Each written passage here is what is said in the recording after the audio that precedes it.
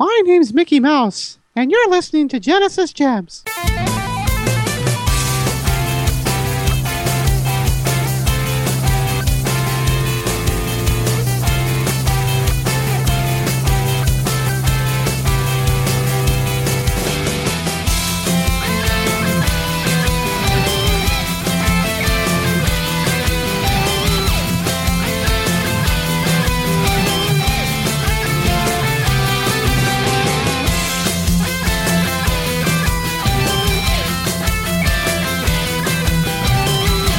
Good day, ladies and gentlemen, and welcome to episode 36 of the Genesis Gems podcast. I am Nick Stevens, and with me this week is...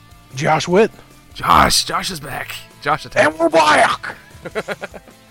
And I think we got a special cartoon guest this week. Is that Mickey Mouse in the house? Uh-huh.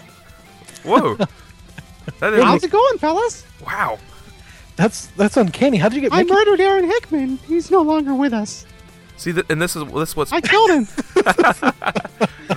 This is what puts us above two dudes, because they have soundboard Mario, we have live Mickey Mouse, right? Yes. Live Mickey Mouse and Homicide. And Homicide. we might have to do an Ask Mickey segment. Hey, Mickey, you're so fine. But anyways, I believe that was Aaron Hickman with us. Oh yeah, so I'm not really dead. You thought I was dead. I'm back. I'm here. Yep. And then Rob Luther... Was Rob, is he dead? Because he's not here. Well, his cat ate his instruction manual, his dog pooped on the cartridge. There's all this weird excuse stuff I don't even want to get into. So, what a loser. yeah, so we'll excuse him one more time. But he's always welcome back. Not on my watch. Oh, you'll... It's like I can make a Donald sound, I just can't make any words out of it. But anyways, all right. Genesis Gems podcast. Woohoo, we're back. And I don't want to say we're better than ever, but, you know, I feel good. Anyways, if you'd like to connect with the Genesis Gems podcast, check us out on our website at genesisgemspodcast.com. We have t-shirts for sale. There's a store from Nick DeMarco in there. All of his articles are in there. Go check that out.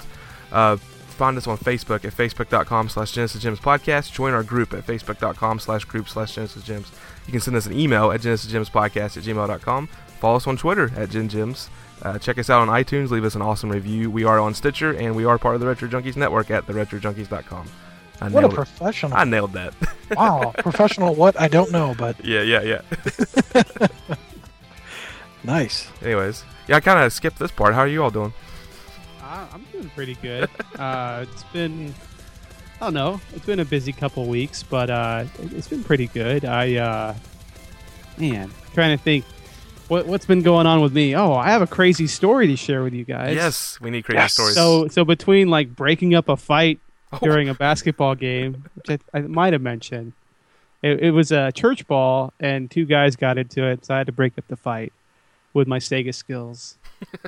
Wow, were they playing street or? Yeah, no, it was just Street inside ball. It was inside, and they just got too heated, and so I was just like, "Whoa, cool it down. We're at church. Come on, guys." Aaron went arch rivals on him, pulled the pants down, and punched him. Nice. Exactly what I didn't do. But no, what happened this week was I went and played basketball. It was normal. It wasn't crazy, but afterwards I went to the gas station. And I just wanted to go to the gas station, pick up a soda and a snack, and maybe a chili dog, Man, Sonic style. you just used two geographical terms there that I don't use: soda and chili dog. Anyways, go on. Oh man, I'm giving it away. I don't have the Texas accent, but it's pop. It's pop and a hot dog with sauce where I live. Anyway, sorry, I had to interrupt you there for a second. Not in my town. Yeah, so I'm there, and I'm trying to decide what I want to get, and this man walks in, middle-aged man, and he starts talking. He's like, "Hey, does anyone know where the nearest 24-hour clinic is?" And the dude has like a bloody paper towel on top of his hand, and I'm talking to him like, okay, he seems perfectly normal except for the bloody hand thing going on. And so he's like, well, I really don't want to go to the ER because they make you wait forever. And I said, well, what's going on? And so he pulls out, moves the paper towel, he has a pair of scissors with one of the blades sticking out of his hand. Ooh. Oh, man. And yeah, I'm like, okay. I'm like, I don't think I don't think going they to make you wait the that 24-hour long. clinic is your problem. You need to get to the ER. And I'm seriously telling him, like, go down the street, take a ride, and you're gonna be at the hospital. Like, you're just like a block away. You're so close by. And he's like, well, I don't want to wait a long time. Like, if they see a blade sticking out of your hand, I think they're gonna see you. That's just creepy. Yeah. So he Wow. went on his way, and I was just like, wow, that's a story to share. Because, and I was just talking to the lady, the cash register, and we were just like, we were so confused by what just happened. Like, we were trying to process it, blast process it, and yeah, it was just the most bizarre thing that's happened to me in a while. But yeah, otherwise, it's the holidays. Getting ready for Christmas. I'm actually going to be going to a Festivus party with some of my friends. We do Festivus every year. For the rest of us. Yes, it's the Festivus for the rest of us. We will be doing some feats of strength Ooh. and airing of grievances. No, we stopped doing the airing of grievances a couple years back because it was kind of mean. It's funny though. But we do some sort of some feats of strength, which is usually like, hold 2 gallons of water to the side and see who can hold them up the longest, and just silly stuff like that. So it's fun. Nice. That is eventful. I didn't have any crazy stories. I'm surprised I made it tonight because I had to teach a class at work this morning at 5 a.m. So yesterday, I took this little nap in the evening thinking that I would stay up a little later, take another nap. Well, I ended up staying up all night. I went like 24 hours with no sleep, which is not good for me. And I fell asleep before the show and woke up about 30 minutes before we recorded. So I'm just happy I'm here. Wow. We're Yeah. happy you're here because Yeah, if you yeah. wouldn't have showed up, it wouldn't have been a show That's Hey, right. one of these days you're going to do a show without me. one day. But One that day is not today. That's right. How about you, It'll be Josh? Judgment Day. Josh got some... Yeah, I ended up getting a new job, so Yeah. I haven't started yet, but I'm excited. So I had to break the news to my team yesterday. That was kind of rough. So it's been mixed emotions and everything, but excited. And I was telling Nick and Aaron, I'm excited that I'll have a little bit excited, not totally excited, but I'll have a commute again, so I'll be able to listen to more podcasts like Genesis Gems because it's the best Genesis podcast ever. Holla. We But are only the, the episodes you're on, right? That's right. No, we, yeah, that's right. we are the #1 Sega Genesis podcast in the Retro Junkies network. How about that? Right. That's right. You can't make it any more vague than that. Nice. Yeah. Oh, I'll save my other thing for Sega snippets. Ooh, nice, Yeah. nice segue. Yes. I think that's a perfect time. Sega. Speaking of segues, I just bought one. No, I didn't. Sega. Oh, a Segaway. Oh, that's perfect. Oh, how about that? nice. You see what I It would did be there? blue. I see what you did there, sir. See what I did I like there? It would be Sega blue. So yeah, Sega snippets. Test 1, 2. Now it's time for Sega Snippets. Hey, I'm gonna go real quick. I got some real cool news. I was so Michael Kelso listened to our last show. You know, that hoser guy from Two Dudes and an S, and he heard me say I didn't have a Sega CD. So he not only got me a Sega CD, also got a Sega Saturn off of him. So I've got like this whole Sega shelf now. It's great. I haven't got the Sega CD hooked up yet because the hookups weren't there. I'm still working on that, but the Saturn works perfect. I actually had a copy of Legend of Oasis, which I've been wanting to play so bad. It's the sequel to Beyond Oasis. Love that game, so I popped that in. I was a little worried because it was real scratched on the back, but it works great. Can't wait to dig into that. And only thing I had to do to the Saturn was replace the battery so it would actually save. You know, the Saturn didn't have the required memory cards like the PlayStation did. You know, so there you go. But yeah, it was great. I can't wait to get the Sega CD going too. I have a few games for that. I think I got Willy Beamish. You guys ever played that? My friend had it on MS-DOS, and I love adventure games, so that's Yeah. really Yeah, cool. That's and- one I want to get. Yeah. And so the Sega CD version actually had voice acting, which I think the original one didn't have, except, you get lots of load time. like enough load time to where you could go make yourself a PB&J sandwich and come back and the game's not done loading. Nice. That reminds me of that line from Spinal Tap. This guitar has so much sustain, I could go grab a sandwich and the note would still be playing when I get back. Anyways, yeah, so I have that, and I'm pretty excited. I've been playing. It's funny because I have the Saturn, but I've been playing College Slam. It's kind of the college It's version. like of NBA Jam. Yeah, yeah, but it's got like the arcade style graphics. And I've been really enjoying that. So it makes me want to go get NBA Jam TE. That's funny because I didn't have NBA Jam on Sega Saturn, but I did have College Slam. It's funny you mentioned that. Yes, maybe one of these days we'll do a special episode on Sega CD or Saturn. Now that Nice. I have them. Yes, I noticed NBA Jam on the Sega Saturn moves super fast. It's Yeah. crazy. Yeah. Now Kelso did send this NBA Jam Extreme. It's like a 3D version of NBA Jam, and I remember really liking that game when it came out many years ago. But that did not age well. It's not aged well. Oh my gosh! Oh yeah. I was excited to play it because it's got Sean Kemp on the cover doing this big slam. I'm like, yeah, but I popped it in. And it was not. It was not what I remembered. Nice. I remember like NBA Showtime, Yeah. which was what came after NBA Tournament Edition, and then NBA Jam Extreme, which I never played, and then there was like NBA on NBC or something like that. Yeah, I think the Showtime and NBA on NBC that was the same company, right? I can't remember. Yeah, No, I think it was still Midway. Midway, that had yeah, to do yeah. something. it's like with it. the whole NFL Blitz kind of. The last NBA Jam game that came out was actually pretty good, though. They were kind of like Yeah. a remake, an Yeah. updated game. On the PlayStation 3? Yeah, PlayStation Yeah, 3, yeah, Wii, and all that, Xbox 360. My son actually has that on his Kindle. It's not bad, actually. Like, usually touch controls are awful, but I actually got around all right on it. I don't like playing my games on pieces of glass. I don't either, but it was there, and I picked it up, and I'm like, that's not too bad. Anyways, I'm done with Sega Snippets. How about you all? You know what? Let's save Josh for the last because I'm sure he has the coolest stuff. He always does. The times he shows up, right? No. That's why. That's why I don't show up. I didn't buy anything cool. I'm not going to show He's up. like, no, you got to wait a couple months, and then I'll be back with some awesome stuff. No, for me, cool thing happened. My stepdad, so I just went to go visit him, and he had a PS3 that he never uses. He was only using it to watch Blu-rays. And he's like, you know what? I got rid of my TV. I watch all my stuff on my computer now. So he gave me his PS3. And what does this have to do with Sega, you might ask? Well, it's an old enough PS3. It's a fat model. And that's just a funny thing to say, a fat model. It's a rotund version of the PS3. I could be a fat model. I could pull that off. Right. It's Daisy Dukes. You could be a plus size model. plus size So model. it's the plus size PS3 model. That's perfect. but not like the iPhone Plus. No. No, it's like the fluffy.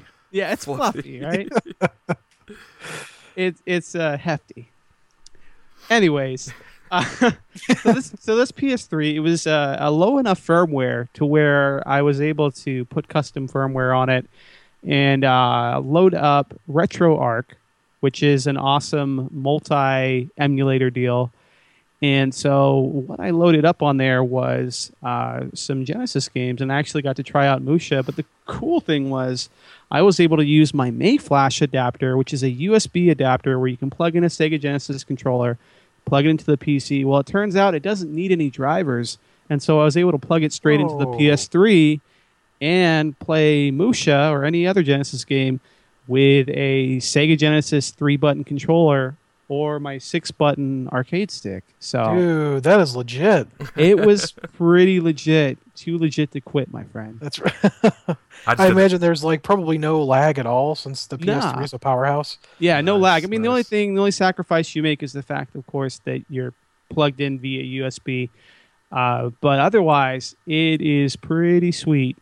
And the other thing was I was able to load up the Phantasy Star 1 and 2 remakes that were released on PS2, because once you have that custom firmware in there, you can actually use Sony's PlayStation 2 emulator, even if you don't have one of those backwards compatible PS3s, which are really rare now, those 60 gig ones. Mm-hmm. So yeah. yeah, so not everything works perfectly, but those Phantasy Star games work great. So if you have an old PS3 lying around, might give it a shot. Otherwise, like for PS2 games, those consoles are so cheap now that you can get one and go to town. So Is it Phantasy Star Remake? Was it like a legit NTSC release?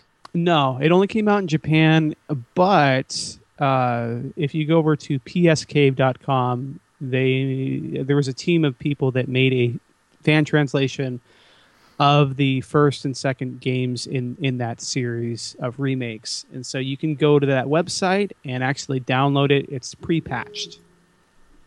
So it's pretty awesome. Very cool. And Nice. definitely worth checking out.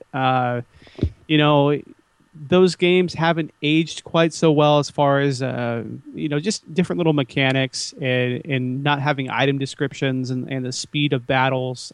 So the remakes are pretty cool to check out. But on to cool. Josh. Really cool. Really cool.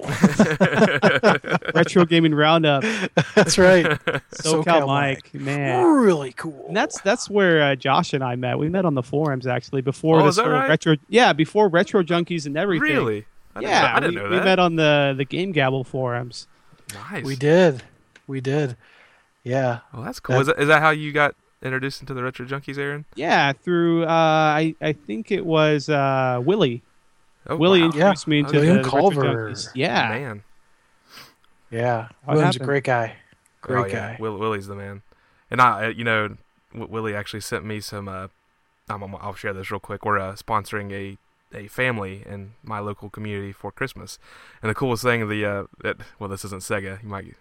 You guys might get mad, but Cover your ears. yeah, there was an 11-year-old boy who asked for retro video game systems like the Super Nintendo, and it totally just hit me hard when I saw that. So I immediately contacted our community, and everyone just pitched in. We didn't have to pay a dime, and we got the kid a system and games and controllers. It was great. So yeah, Willie donated a lot for that. So yeah, Willie's the man. Yeah, he is. Sega snippets for me. Anything Sega related? Let's see. The only thing I could think of off the top of my head is I picked up a Power Base Mini FM Ooh. from Nice. Stone Age Gamer. So Nice. it was Black Friday, and I was trying to find some deals. I got some decent stuff on Amazon and everything. I was a little disappointed. It wasn't quite as good as previous years, at least for stuff that I found. And I was thinking, well, what other sites should I go to? And I thought of Stone Age Gamer. And They have amazing stuff. they have great stuff. They've got flash cartridges, really cool T-shirts, just everything. And Aaron, actually, you told me about the Power Base Mini a couple months ago. Yeah. And it just so happened that I went on their site and they had a Black Friday sale, and I got it something like 25% off. It was a decent deal anyway. I think it was normally like $50, and basically it's about the size of a Game Genie, maybe a little shorter, and you plug it into your Sega, and then you plug in your Master System games on top, and it's pretty much the exact equivalent of the original Power Base converter for the Sega, which will let you play Master System games But a on lot your Genesis. smaller. Yeah. Yeah, much smaller. I don't know the exact hardware internals of it. As far as I know, it's not emulated, so it should be just like if you had the original. I think it it's- has. I think it's just using the chip inside the Sega Genesis for the FM capabilities. Yeah, and as far as I don't know how the processing goes for the Master System. I don't know if a Genesis normally does that, or if there's a different processor inside that cartridge. I'm not I sure. wonder that too, because I noticed with the EverDrive, it actually does Master System emulation somehow on the Sega Genesis, and I don't know how it does it. Hmm. That's Yeah, pretty neat. but anyway, so this converter lets you play Master System games. There's a regular Power Base Mini, which I think is something normally like 30 or 40, and then the Power Base FM is the same thing, except it adds FM sound. And basically, you could do modifications, or I think certain Japanese variations of the Master System would let you buy add-ons or would have FM sound. Yeah, it was like an add-on for only the Mark III in Japan, and it's really cool because games like Phantasy Star and R-Type, when they came over here, they lost that FM capability, and so you could do some crazy mods, or you could just buy this mini FM device, and there you go. Yeah, and I think it's normally something. The one with the FM is like $40 or $50. I got it 25% off, and honestly, it's cheaper than you could buy a power base converter for now because every time I've seen a power base converter, they're usually $60 or more. So Yeah. It's this was a good deal. I've honestly been wanting to get one of those. I'm on their website right now. They have it for $58.49. That's 10% off. I do have a question though. And this is something I haven't really saw. Have you already used it, Josh? To play I've not. I got Okay. it. It's still shrink wrapped. Okay. Well, a lot of these, I know, like a lot of the clone systems, they worry like me. the Retron 5. Yeah, they worry me because when you stick a cart in there, it holds the chip so tight, and when you pull it out, it feels like you're breaking something. I just kind of wonder. You can have this cart when you take it from my cold dead connectors. You're not even kidding. So I kind of wonder. You have to let me know the feedback on that because I really want to get one of these. And, Yeah, I was reading some of the reviews because I posted it on Facebook and a couple people commented, and it sounds like the Power Base Mini, the non-FM one, someone tested it and said it did work on the Retron 5. Oh wow. And then the Mini FM, I'm not exactly certain. I don't know if it's that entire unit does not work or just the FM sound does not work. So I will let you guys know when I have a chance to test it. Yes. But That'll be the next Sega snippets yeah, for special episode 37. that's And right. what's cool is I know on the Stone Age Gamer website, you can actually buy a Sega CD backup device that get like a RAM cart, which is actually cheaper than buying the official one Sega put out because that one for some reason is rare now and goes for about $70 to $90. I have no idea why.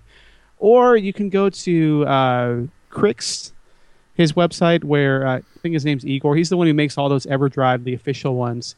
And he actually put out a Sega Genesis one that not only lets you play Sega Genesis games, Game Gear, Master System, well, mostly Master System, 32X, but it also doubles as a Sega CD RAM card, which Wow, is pretty awesome. that's impressive. Considering Sega made it really annoying to get into the Sega CD and check your lithium battery. That's the thing that fails. And so if you're playing a Sega CD game and it asks you to save, a lot of times that battery will go out. Yeah, I did have one other item actually, and it's related to that flash cart. So, apparently, there's a site called Alibaba or AliExpress, and you could get stuff from China direct, and it's really, really cheap. And they have some flash carts on there, and I think the one that I bought was $30, and it does, like you were saying, it does Sega, Sega Genesis. Master System, yeah. Yeah. I haven't tried Master System, but I know the 32X also works on it. But the only thing was the case didn't quite fit properly in the Sega. It was like really, really, really tight. Ooh. And it was like almost damaging my system when I was taking it in and out. So I Have ended you up... tried like a Game Genie? I've not. That probably would have worked. I ended up I just took I had some sports game I didn't care about and pulled the label off and switched the cartridges out, and then that worked. But on Stone Age Gamer, they actually sell the labels for the EverDrive carts, so I got an official label I can put on it now. You're like So. Sid from Toy Story, aren't you? Taking apart your toys and putting them back together. You're evil. As long as you're not That's like. what I... Those you're not putting like a real expensive label on a real crappy sports game and trying to sell it. Oh, yeah. As long as you're not trying to pass off Madden 95 as Chrono Trigger or something. Yeah. People have been doing at GameStop lately. Oh, was that right? Oh, really? Yeah, I read about that wow. happening to someone where they seriously bought Chrono Trigger and paid however much money to GameStop, and they came back and they booted it up. And it was Madden 95, which is just like the man. ultimate insult. Wow. Because, I mean, it should have been like Madden 94, which is the best one. Come on. It would have been totally cool if it was. I mean, Madden I would have been 94. It would have disappointed, been but that's cool. I would have been disappointed less. Come on. Oh, wow. That's funny. That's good. All right, guys. Well, there's some questions on the horizon, but I'm gonna ask you all a question first. Why did Mickey Mouse go into outer space? I could tell you why, but maybe you're going to give me a different answer. Was it to find Pluto? You nailed it. All right, let's go on to Snailed it. Snailed it. All right, this segment is called Ask Aaron. Aaron Hickman Aaron is a dude who knows a lot about Sega games. Ask him questions, it's okay, and he will answer them if he wants. So, Aaron, you had some good questions this time. You had a lot of questions. Oh, I know. Ask Aaron! Woo! Ask Aaron. He will answer your questions! Ask Aaron! Oh man, I just love that theme that Rob came up. Yeah. I mean, did he write that tune himself? Yeah, it was almost like a game show. Kind of had a game show theme on it, you know? Game show feel to it. Yeah, It's yeah. great. It's an original work. I don't know. Yeah, I know. Just like that Sega boy. Yeah, that was, yeah. I think when you gave the credit to him on that song, what was great was like, wait, I think the way you worded it, like you made it sound like he actually wrote the original I tune. think, yeah. I probably shouldn't have done it that way, but I did. No, that's all right. Okay, so let's go ahead and run through some of these questions. There are a lot, so I'll try to move through them pretty quick. I like to answer as many as possible. So we'll start with Anthony Pig, who's a regular on our group page. So Anthony asks, in layman's terms, please explain the tech specs of the Genesis and why it's better or worse than the Super Nintendo compared to today's standards. What a loaded question, man! I think this is going Seriously. to involve blast processing. Processing. Blast Yeah. processing is definitely the answer. That's why Sega's better.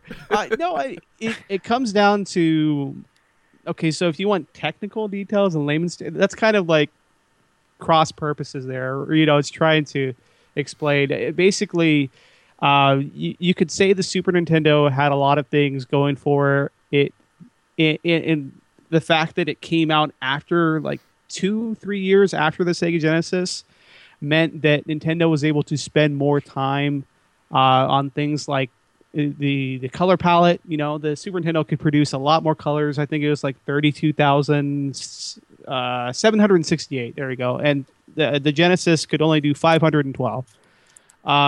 So you had things like that. Where the Genesis really excelled was the processor speed. So you had, I think it was like a processor that ran, it was 7.6 megahertz versus the Super Nintendo's 3.6. And so the Super Nintendo would have to use special chips to run a bit faster. And so you would notice with the earlier games, when Sega would bring out their arcade hits, like Golden Axe or Sonic the Hedgehog, it just ran faster than the games that were coming out on the Super Nintendo early on. Now, as the systems progress, that became less of an issue. The designers working on the Super Nintendo, of course, got better acquainted with the system, were able to pull off more tricks, just like with the Genesis. So you had really amazing system-pushing games on both systems. On Genesis, you had like Gunstar Heroes. On Super Nintendo, you'd have stuff like any of the Final Fantasies or Chrono Trigger, or just stuff that would really push the system. But you know what? I don't like to get into this debate too much. I'll just say that Genesis is awesome and move on from there. Aaron, I have one question. I'm going to bring up a point here. Yes. That some people talk about the Genesis and say that it needed all of these system add-ons to try to keep up with the Super Nintendo, but like the FX chip and the things that they had to put the chips inside of the games. And my question is, like, I don't remember buying these games as a kid because I didn't have the money, but I've seen some ads recently. Like, you'll see an old Toys R Us ad or something like that, and you'll see a Super Nintendo game that was like $100.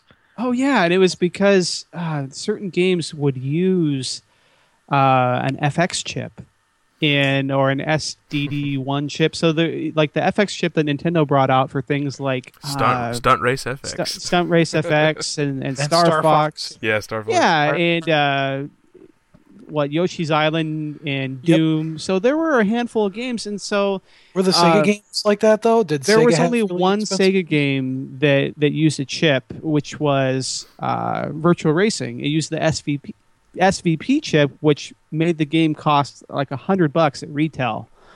And otherwise, what did Sega do? They released the Sega CD. That was the ultimate, and then the 32X, of course. And so, really, they could have put out some amazingly capable games if they had used the power of the 32X and the Sega CD at the same time. But all Sega really ended up doing was putting out some, some other companies putting out some shoddy FMV games. So, Sega could match what Super Nintendo was doing. So I guess that was the argument is, they had to have all these add-ons to do it. I think that's kind of a misnomer. But that's my opinion. Like I've said before, Ask Aaron isn't all fact. A lot of it is my own opinion.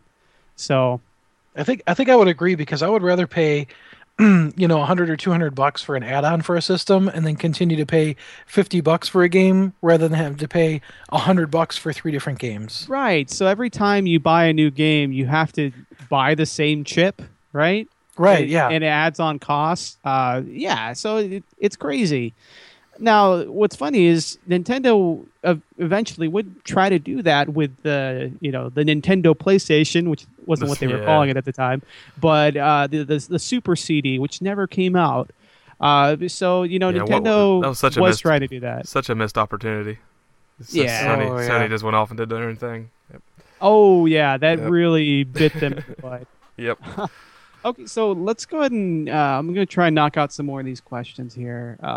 Here we go. Craig Holland, he says, in It's a Wonderful Life scenario, which if you haven't seen that movie, go see it, especially since it's Christmas time. Every time a bell rings.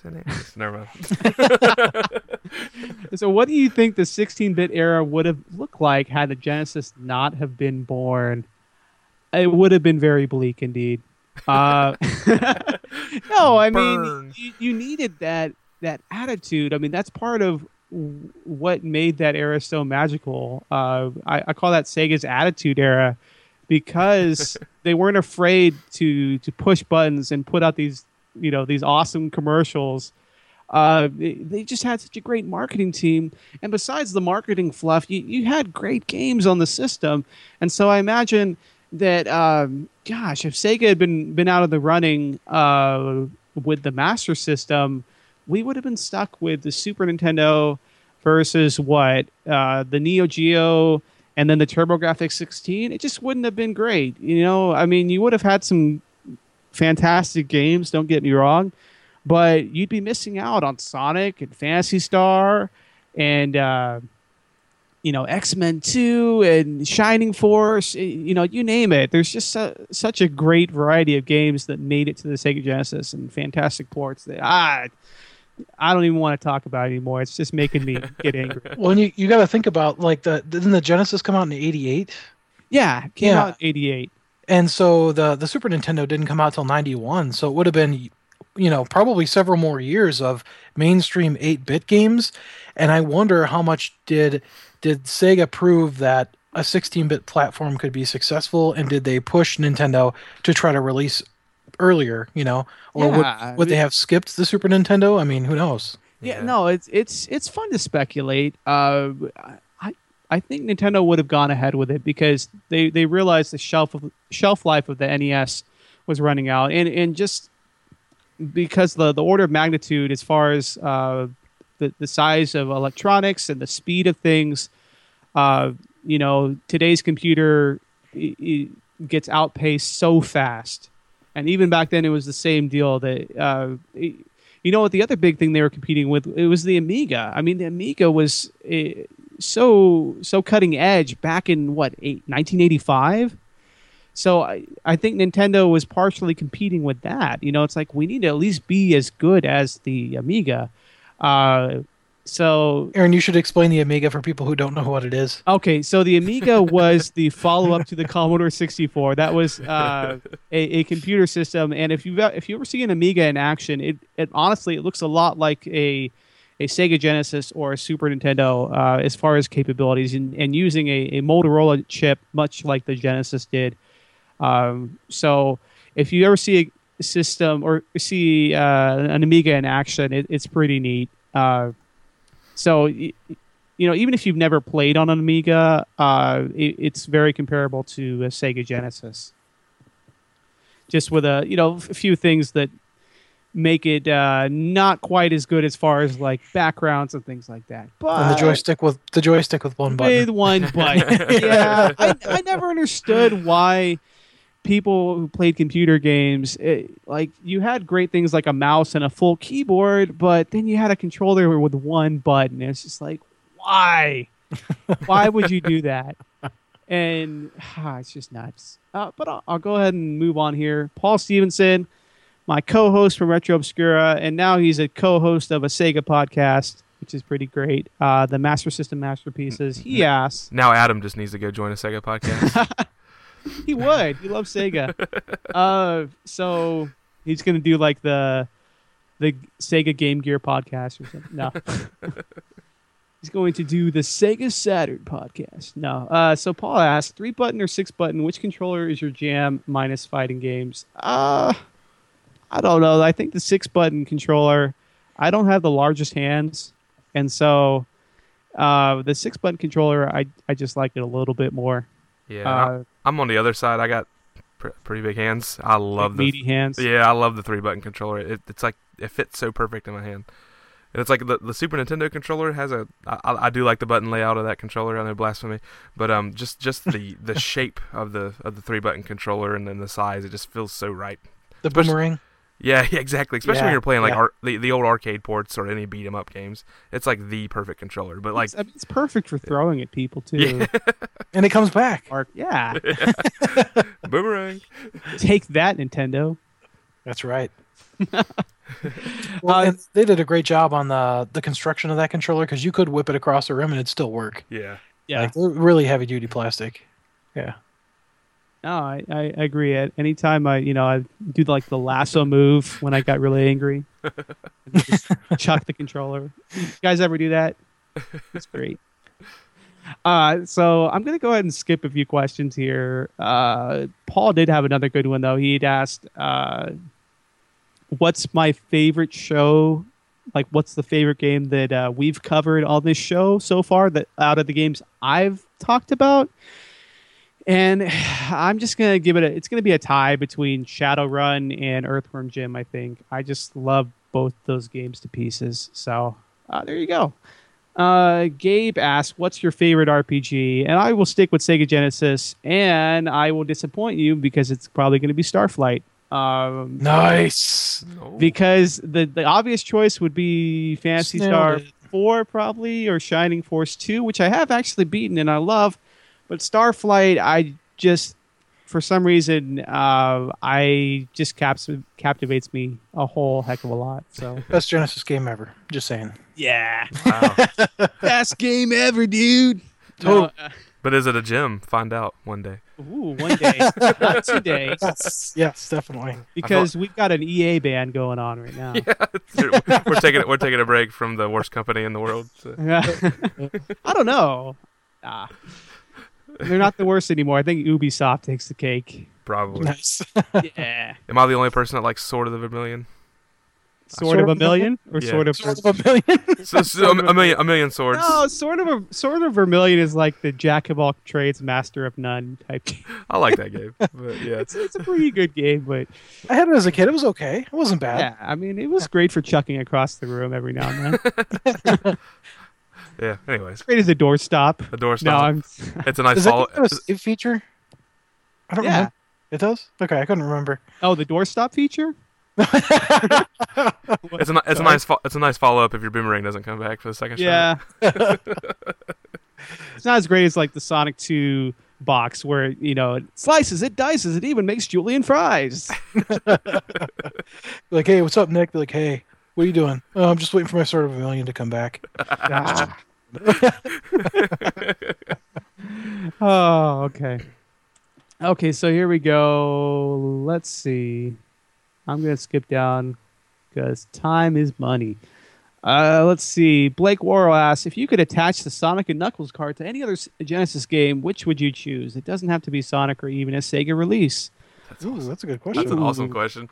That's a good Oh, one. man. It would probably be Crystal Ponytail. Because it's Rob's favorite game. Rob loves Leave Crystal it at that. Springtail. He does. He does. Yeah. And, it would unlock a secret pony level. And That's it why would he's not be here. He's playing it right amazing. now. Like Yeah. the whole, like that bonus stage that you would jump on whenever you put any other game besides Sonic 2 and 3 in there, it would be all pink and pastel and amazing. And he'd Yeah. love it. Rob's And not I'd play it just for him. allowed back on the show until he beats Crystal Pennytail. That's the reason he hasn't been here. He's having trouble beating it. Yeah, poor guy. He's been playing on easy. He still can't beat it. So that hoser, Michael Kelso, from Two Dudes in S, he asks, Mickey Mouse or Donald Duck? And the answer is Goofy. Every time. That is a goofy answer. That is kind of goofy. No, I'd probably go with, I don't know. That's a good question. But I'll go with Mickey Mouse because I'm awesome. And He is Donald awesome. Duck sucks. He's terrible. He should just take off. Easy, Mickey. What a hoser.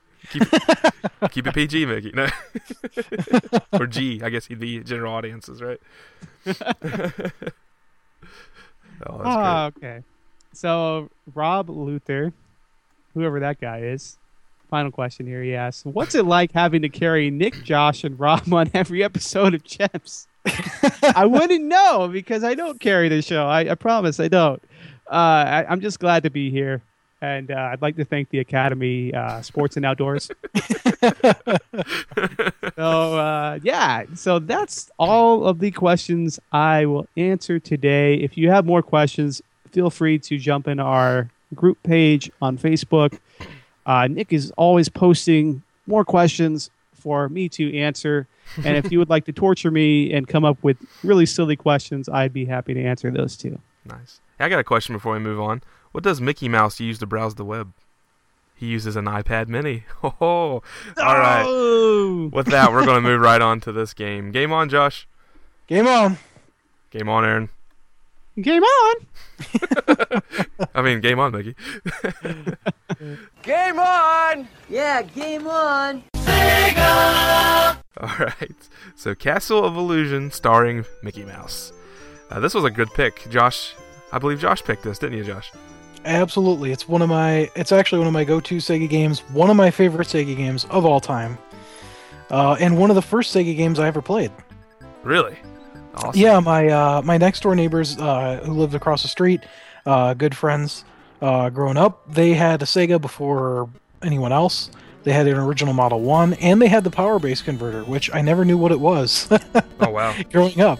But this was one of the games they had, and being a young boy, usually, Mickey Mouse wasn't tough enough to be cool, because you wanted to play the really tough games like Forgotten Worlds, which they had, another great game.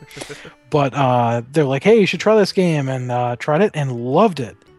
So, one of my favorite games, but I don't want to give away too much. Yeah. and memories is kind of one of the first things we usually talk about. It's good memory. My memory was I always really dug the cover art for this. I always kind of preferred the black box art with the grid, and usually I wasn't a big Mickey fan, but when I saw the cover of this, it was you have Mickey Mouse, and he's looking a little scared with the witch flying over the moon. The castle is almost looking like a gargoyle / Castlevania style castle. I mean, and there's a tree on the side with some scary face. So I was like, wow, that's a different type of Mickey Mouse game. So I remember renting this at a younger age and just loving it. And it was more of and we'll get into this later, it was more of an easier game to get into. So I as a kid, it was more enjoyable for me to play an easier game, I think. But I never owned this until now, but I rented it an awful lot. But yeah, it was definitely a go-to rental when I went to the rental store. Yeah, and you know what? I remember seeing the game in ads, and I want to say it was another rental for us. I remember we owned Quackshot, but I don't know if we owned this game. I do have vague memories of playing it though, and it was really fun when I was a kid. And just like every kid around that time, I mean, Mickey is kind of timeless. Yeah. I think any generation after Mickey was around, what kid didn't want to go to Disney World and meet Mickey in person? So it was really neat to get to play a Mickey game that wasn't called Mickey Mousecapades, because that game's horrible, and if you like that game, I don't like you anymore. Oh, No. them are fighting words. No, this was like the first, I'll just say it's the first good Mickey game up to this point that had really come out, because there were a few like Mickey games in Japan that came out on the Famicom, but when they came out on the NES, they didn't have the license to use it over here. So you got this weird game called I think it was Kid Clown. I don't know if you ever heard of that one. It was a Mickey Mouse game apparently in Japan, but yeah, this I just think when Sega Japan got the license to Mickey, it was just awesome because this was 1990. I think Sega was still trying to find their footing with the Sega Genesis. You know, Sonic the Hedgehog 1 hadn't come out yet. That was still months away. And so this was definitely a good game at the time. And I know I enjoyed it as a kid. I don't think I got very far, though, because it's hard. It's a hard game. It's deceptively simple, but it's a tough game. I totally agree. Yeah, I never really got that far as a kid either, but I still loved coming back and playing it. Yeah, I never beat it as a kid, but I thought the first few levels were okay. I never had any problem getting to like the third or fourth level, but after that it got a little brutal. Now as I played it, I found it a little bit more easier. Maybe I'm just, I don't know. Like I didn't have any problem beating it this time around, but we'll get into that later. All right. As far as the information for this goes, this was published and developed by Sega/Sega AM7. We already mentioned it was released in 1990. It was really neat when you look at the release dates for North America, Japan, and EU. It was literally like within days of each other. Like one day it was North America, one day it was Japan, like right next to next to next. So that was kind of neat. The composer, I'm going to slaughter this name, but it's Shigenori Kamiya. And he or she, I really don't know, also did Donald's Quack Shot, and that's the only other credits I could find for this composer. I don't know did you do any research on that at all?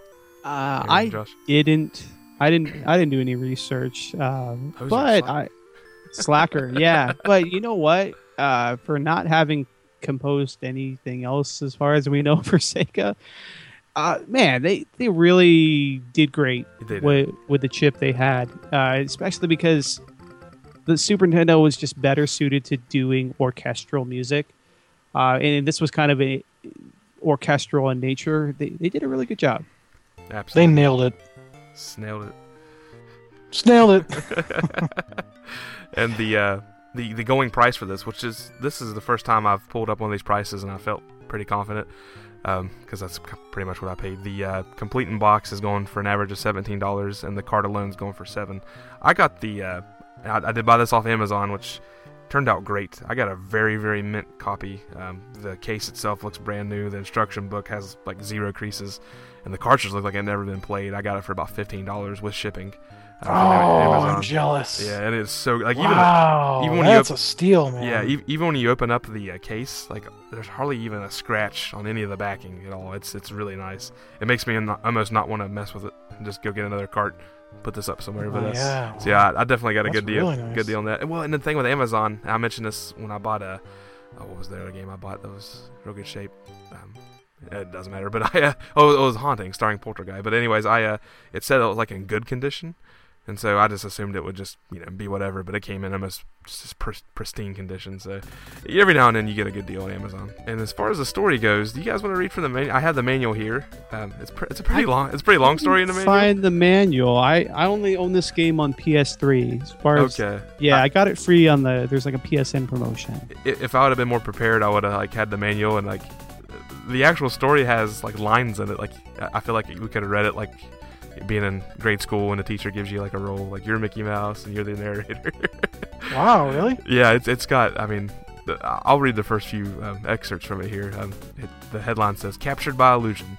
It's a lovely day in Vera City. The sun is shining, the birds are singing, and the sweet fragrance of the flowers fills the air. Mickey and Minnie are happily dancing in the meadow, but suddenly thick gray clouds cover the sun, and the birds fall silent. 'Don't worry, Minnie, it will clear up soon,' says Mickey. But before he can say another word, lightning flashes across the sky. Mickey quickly covers his ears and shuts his eyes. After a few seconds, he peeks to see if Minnie is all right. Oh no, she's gone!" And it goes on and on about the witch, taking her. The witch. Miserable. Yeah, and it's actually that was only half a page.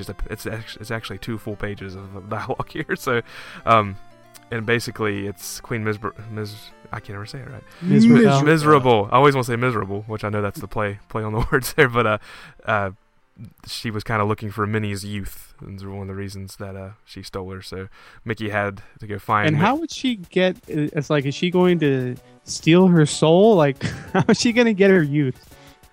She's got a youth extractor. Yeah. Yeah. It's the Jack LaLanne youth extractor. Yeah. Or maybe Is that it's an Intellivision joke? and He's got the juicer. It's just like juicing. You juice the youth out of them. It's like a blender you throw in there. We's in the Nice. juice. Oh my god! Casino Man. No, he's in the juice. No butts, Jim. No butts, You Jim. know, that movie had Meat a Group. nice Sega reference in it. You It did? remember Radmobile? Radmobile. Oh yeah, Radmobile. At the ice skating That rink. was the first appearance of Sonic the Hedgehog, by the way, in Was any that right? form. Yeah. Really? Sonic came out. Yeah. Yeah, he was a whatchamacallit, one of those things that would hang from your inside your car. What do you call them? I don't know. One of those things that you hang up though, from the rear view mirror. Oh, that's cool. Was Yeah, he in someone's car? yeah, he's in the car you're driving. Oh wow, I didn't know. Yeah, he's That's spinning cool. around. Yeah, That's awesome. Great movie. absolutely. And to continue the story a little bit, this is why Rob would have been good. He could have made a good skit out of this. So in order for Mickey to save Minnie, he can only defeat Queen Miserable, only if he has the 7 gems of the rainbow. So yeah, Genesis gems there. But anyways, Mickey asks, where are the gems? And then you'll find them in the castle, this mysterious dude says. So, and that's kind of where the story goes. And each room, of course, is kind of a different, whole different themes for each stage. So that was really cool. But that's kind of the story in a nutshell. Very interesting story, because a lot of platformers don't go into story that deep, I don't think. Because you fire up Sonic, you hit start, you start running right, And then here Mickey Mouse it's a full-on story, which I thought was really cool. And they have cutscenes that pretty much mimic that exact story really quick when you turn the game on. If you turn on the game, don't hit start, it goes through that whole thing and just in a couple of minutes. It's pretty cool. Yeah, absolutely. So, I wrote down high score challenge. I don't remember writing down my high score. Did you guys keep a high score tally at all? I did not. Yeah. No. I did, but I know I probably didn't get as far in the game as you guys. I had 87,000. Okay.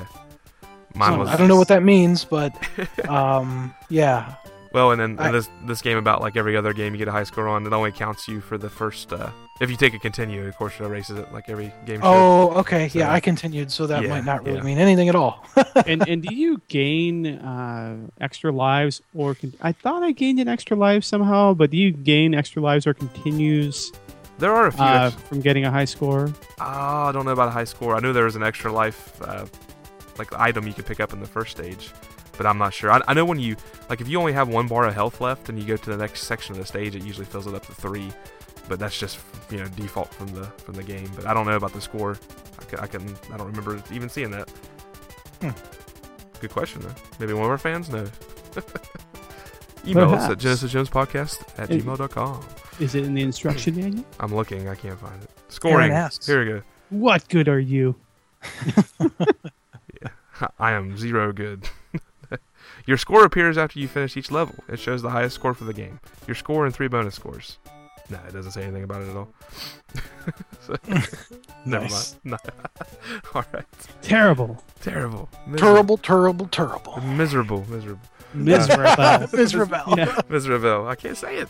Miserable. I'm having a hard I thought it was miserable, like Isabel. Miserable. I'm pretty sure. I only know that it's miserable because I bought the version on the Xbox 360, the remake, and there's like a narrator, which is really weird.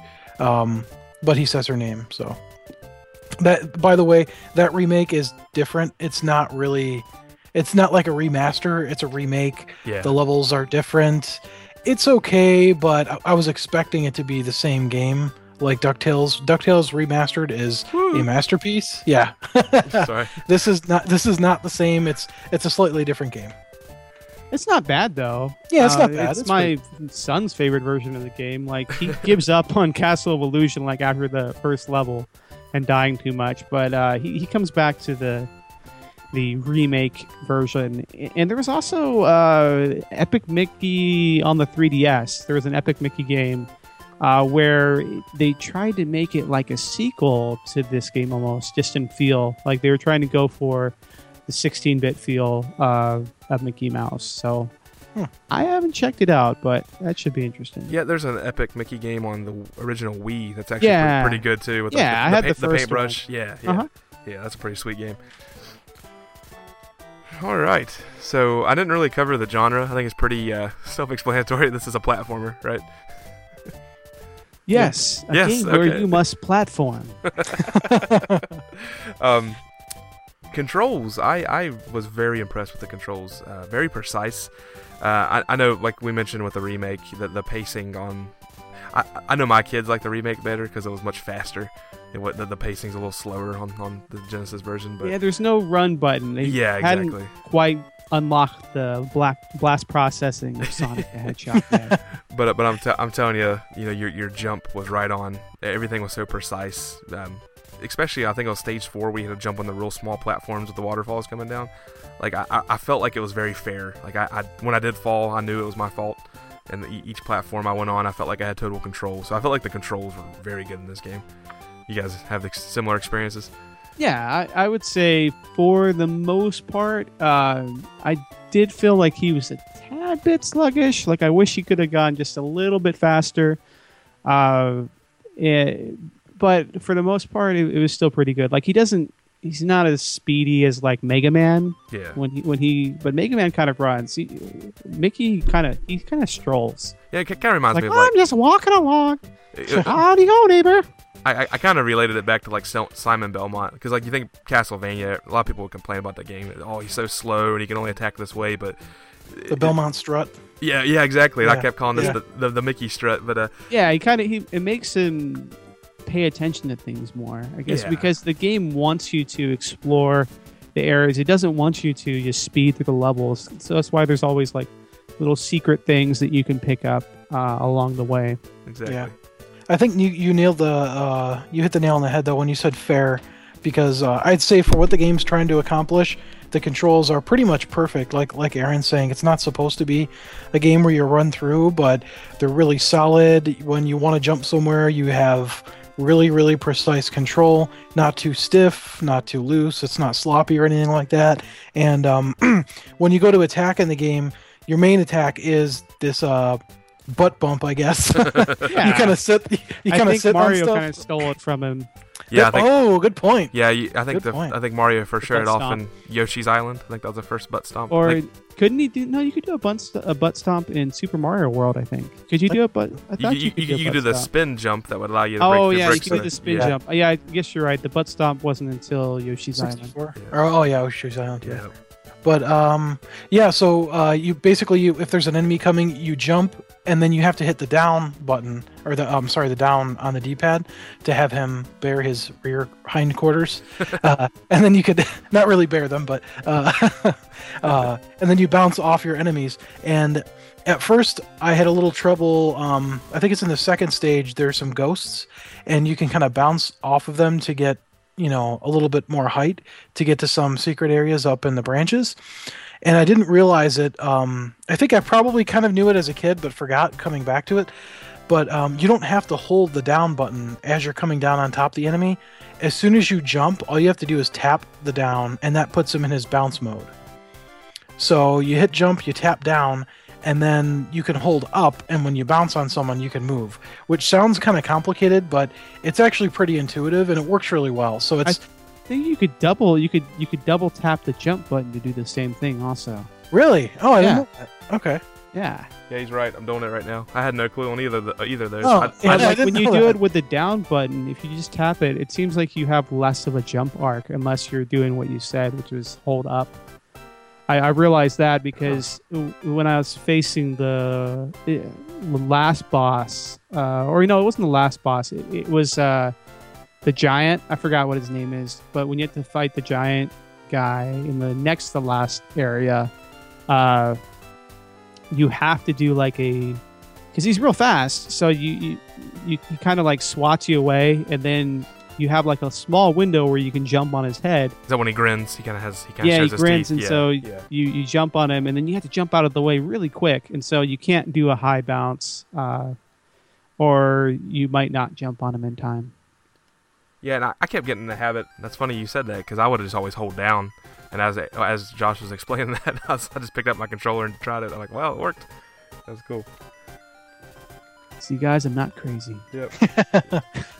Yeah, double tapping the jump button though. That's good. Yeah, that Now, works too. Did you guys try to hoard all of the power-ups you could get? Because they kind of changed from stage to stage. You had apples, you had these like blue orb type things. I think you I had thought those was marbles. I don't know what they were. Yeah, the marbles, instruction yeah. manual says marbles. Yep. And then they become candles at some point. So Mickey's like throwing Hadoukens everywhere. Hadouken! Oh my gosh, that was great. Hadouken. That's Can you do Shoryuken? Shoryuken! I saw a meme that it said Hadouken, Shoryuken, and then it said Hadouken. Oh yeah, I love that one. That was great. Because no one has any clue what he says on the tornado kick. I mentioned this on the last show. We've been playing a lot of Street Fighter 2. My 3-year-old loves watching me play that game. He'll go through the house giving me Hadoukens. My 3-year-old, and he does Sonic Boom too, which is hilarious. Like, yeah, I'm like, I might need to take him outside a little bit more. Sorry to digress there. Let me bring it back. Bring it on back. Yes. So, talking about the power-up system throughout the level. You can pick up power-ups, and sometimes they're bags, or sometimes they're just individual items that you pick up. And you can throw a projectile at the enemies that usually kills them. I think kills just about every enemy in one hit except for the bosses. But you really want to hold on to those because there are some sections of this game, kid you not, where you just have no room to jump on the enemy. So unless you have the power-up left, you're going to take a hit. And you get 5... You can get up to 5 hearts, but if you're down to 1 heart and there's an enemy where you can't, I think it's like level 5, where it was like a slug that was kind of moving around, and I was just so frustrated because I ran out of my projectiles and there was just no room to jump on top of this guy and butt bounce him. Was that on the level with like the milk bottles? Yeah, the milk bottles like on the bookcase. The tea. Yeah. I know exactly what you're talking about. That had to happen to me last night. I luckily had a few extra bars of life, but I just had to take the hit. I was right there with you. Yeah, like some sections. This is one of those games where I kind of came up with a scale of hard games, and I would say this kind of falls right under Ghouls and Ghosts and Battletoads in terms of difficulty. Where and I know you said it's one of those ones where it's not impossible, but you really need to learn the game, because there are certain points of the game where the game will definitely punish you for doing something stupid, and you have to get certain jumps just right. And there's certain enemies like that letter A enemy where he would jump. You'd be walking along and he would jump, and it was just so hard to jump out of the way and then jump on him because you didn't know exactly when he would time his jump. And he would just start hopping along, and unless you had projectiles, like if I had a whole bunch of projectiles, I would just waste them on those dudes because they were the most annoying enemy in the game. And then I think like the Pete bats. Yeah. Yeah. Yeah, they say they're kind of... yeah, I hate those bats. It was like the Medusa heads in Castlevania or something. Pretty much. Yeah. You get the anxiety because you don't know when they're gonna lunge at you. So like you're like inching along the screen, hoping they're not gonna, and then all of a sudden, yeah. Hate those guys. I just want to talk about how colorful. We talked about the Genesis limited color palette, but this game really takes advantage of the Genesis, and I just love how every level is unique. And the level design is just very tight, and you're doing something different in every single level, and encountering some, a different type of enemy.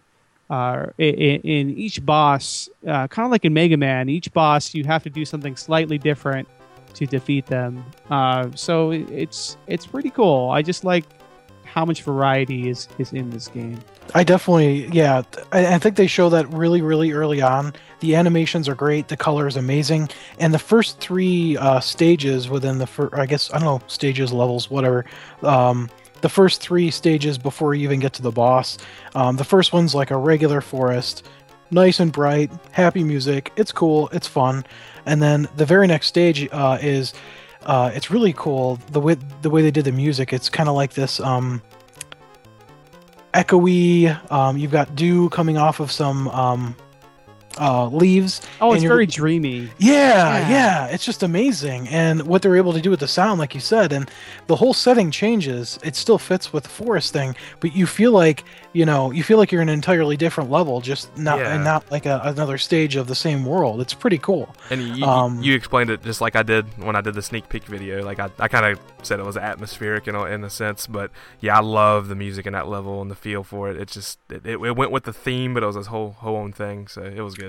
Yeah, and then right after you finish that, you go back to the forest, and you feel like you're in a normal forest, but after you take about 4 or 5 steps, it transitions from day to night, and that's a really cool transition. And the music switches, and it really fits with the whole illusion theme. You feel like you're going through, like you're going through mirages or something, and that landscape is changing. And the parallax scrolling that you see in some of the levels is just really neat. Yeah, really, really impressive for 1990.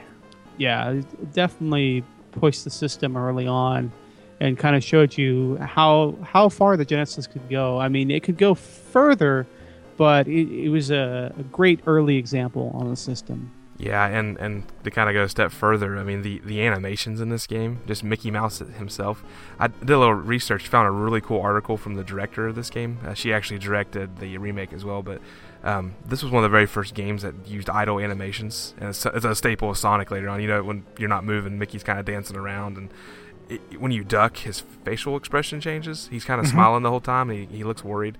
And you get too close to an end of an edge, he's kind of doing the Sonic cliff angle. Yeah, exactly. Yep. So I love the attention to detail for this game, especially being a 1990 release. I mean, you didn't see that in a Mario platformer. Mario wasn't looking different as he stood in different areas, and I really love that attention to detail. And the same thing goes for what you mentioned, Aaron, with the scrolling and the backgrounds. I mean, the forest background itself, there's a lot of detail back there. If you just pause it and just kind of stare at it, the trees were drawn really well. Everything just fits so well into the theme of the game. But and I love what was the level where it's kind of got like castles in the background, and it almost sounds like circus music. And it's just great because the parallax scrolling is really noticeable on that part, where it's almost got this fake 3D effect going on. Yeah. Where, the foreground's moving a little slower and the background's moving faster. And so it gives this crazy effect off. So just brighter than the colors in this game. They pop a little more than a lot of other Sega Genesis games, which seem to kind of be a little murkier. Yeah, I would agree. Yeah, they're definitely a lot brighter colors, and you feel like you're playing the cartoon, because at this point the Super Nintendo's not out, so you could be on the NES, and a lot of the graphics are a little bit blockier. And on this, they completely nailed it with the animations. I mean, as a kid, you'd really feel like you're playing the Mickey Mouse cartoon, because the way that the animations were just so smooth and everything. It was amazing. Yeah, and speaking of the colors, like when you go to Stage 2 Toyland, I mean, it just brightens up completely. All the blocks are like pinks and yellows and pastel colors. And and even to go a little bit more into that, the music of that stage, there's like I love it. It's like Nutcracker, Tchaikovsky style. You see the toy soldiers, and you start hearing the little, the snare roll a little bit, kind of giving you like okay, they're kind of marching to that. And it just, the whole scenery just changed from the Enchanted Forest to Toyland, just really fit. Yeah, you could definitely tell Sega put a lot of love and care into this game. It wasn't just one of those, games where someone got the license for it and they just felt like, we'll just make whatever and we'll stick the license on it. We could have been making some other game completely unrelated to Mickey Mouse and, whatever.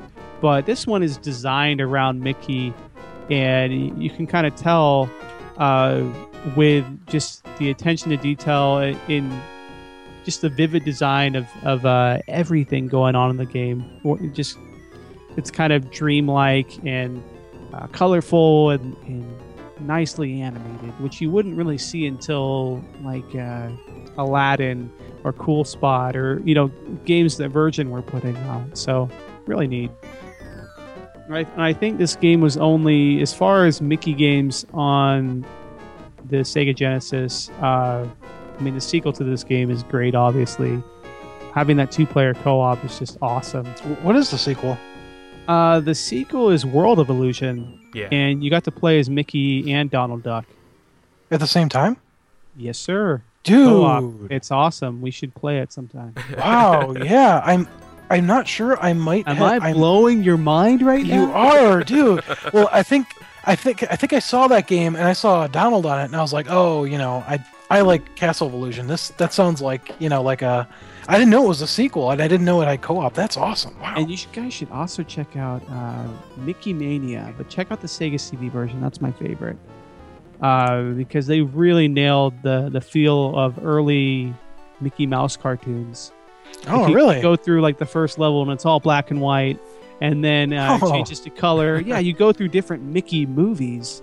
Wow. And there's like this cool like fake 3D area on Mickey and the Beanstalk. So That's cool. yeah, That is awesome. Wow.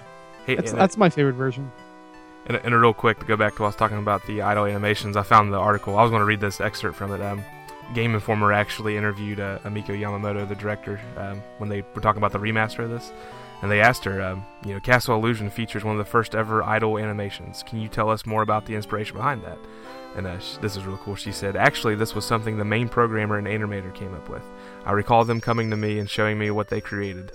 The idle animation and also the animation for when Mickey was wavering at the edge of a platform. And I was pleasantly surprised, and I asked them, oh, we can do something like this? Sure, let's do it.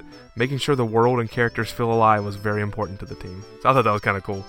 Wow. Yeah. That's awesome. Because, I think up to that point, the only game I can think of that was even close to that was like Prince of Persia, where they rotoscoped the animation. So I think Jordan Mechner, the creator, he got his brother, something like that, to do the animations like the running and walking and stuff. So it was lifelike. So I think that was the only game maybe before this that was really, really doing that. It's really neat. Yeah, I'll put the article in the show notes. There's some real cool questions, Q&A here about that. It was mainly about the remake, but it was really cool. Some of them actually talking about the old Sega Genesis stuff. And I'm wrong. I'm dumb. Sorry, guys.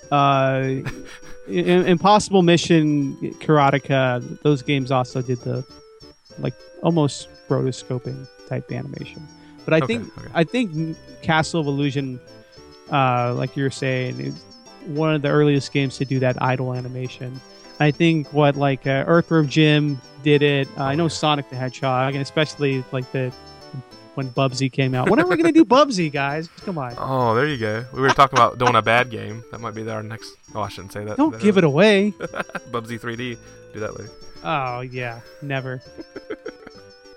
All right. I feel like I keep going back on the podcast. Sorry I keep bringing up old news here, but what we got next? The stages. We mentioned a little bit about those. So the manual kind of has names for them. You don't actually see them in the game. I mentioned the first stage was the Enchanted Forest, and each stage kind of has its own little section, subsection, whatever you want to call them. Don't you talk to some old witch lady, and you end up at you end up at a castle, and then each door you go into is a new level. Yes.